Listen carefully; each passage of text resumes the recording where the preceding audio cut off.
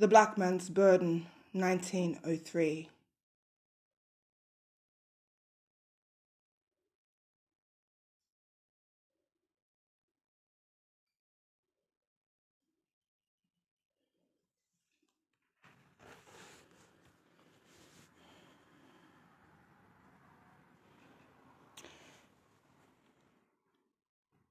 This was a response to Kipling's poem The White Man's Burden of 1999.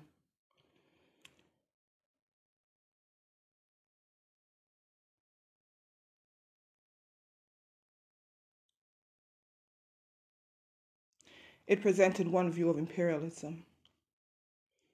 Edward Morel, a British journalist in the Belgian Congo, drew attention to the abuses of imperialism in 1903. The Congo, for a period known in modern times as Zaire, was perhaps the most famously exploitative of the European colonies.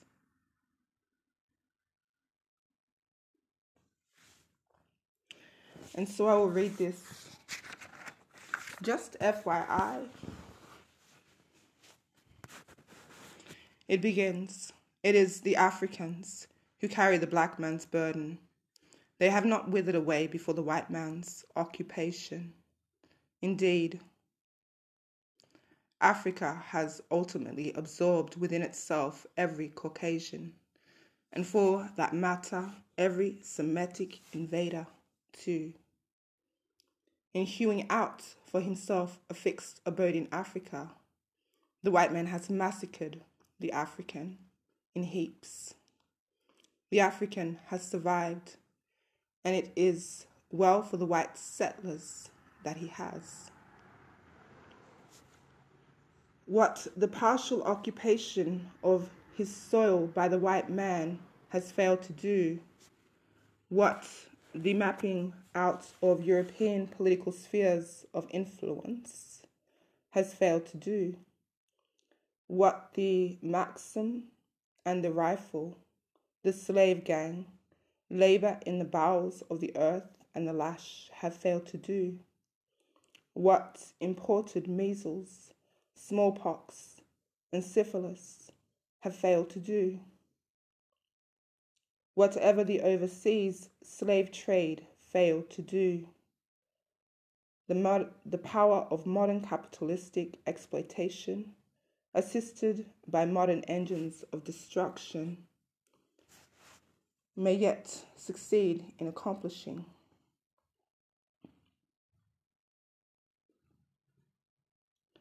For from the evils of the latter, scientifically applied and enforced, there is no escape for the African. It is destructive effects. Its destructive effects are not spasmodic. They are permanent. In its permanence resides its fatal consequences. It kills not the body merely, but the soul. It breaks the spirit. It attacks the African at every turn. From every point of vantage, it wrecks his polity, uproots him from the land, invades his family life, destroys his natural pursuits and occupations, claims his whole time, enslaves him in his own home.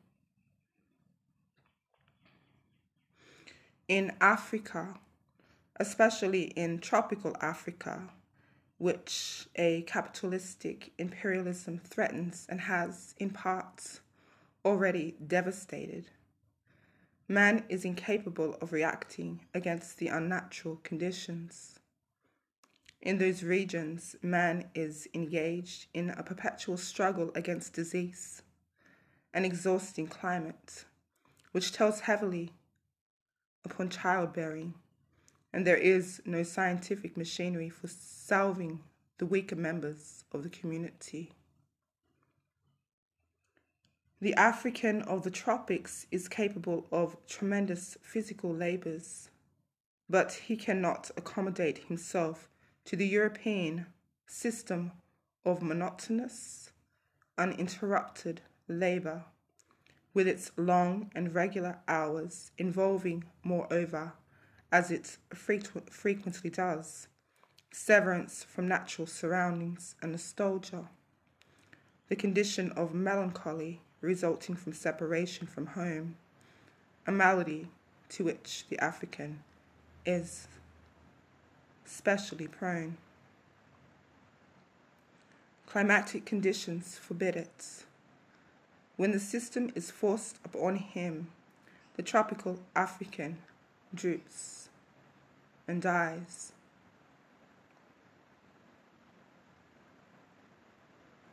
Nor is violent physical opposition to abuse and injustice henceforth possible for the African in any parts of Africa.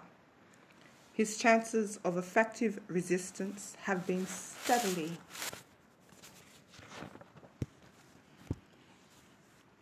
dwindling with the increasing perfectibility in the killing power of modern armaments.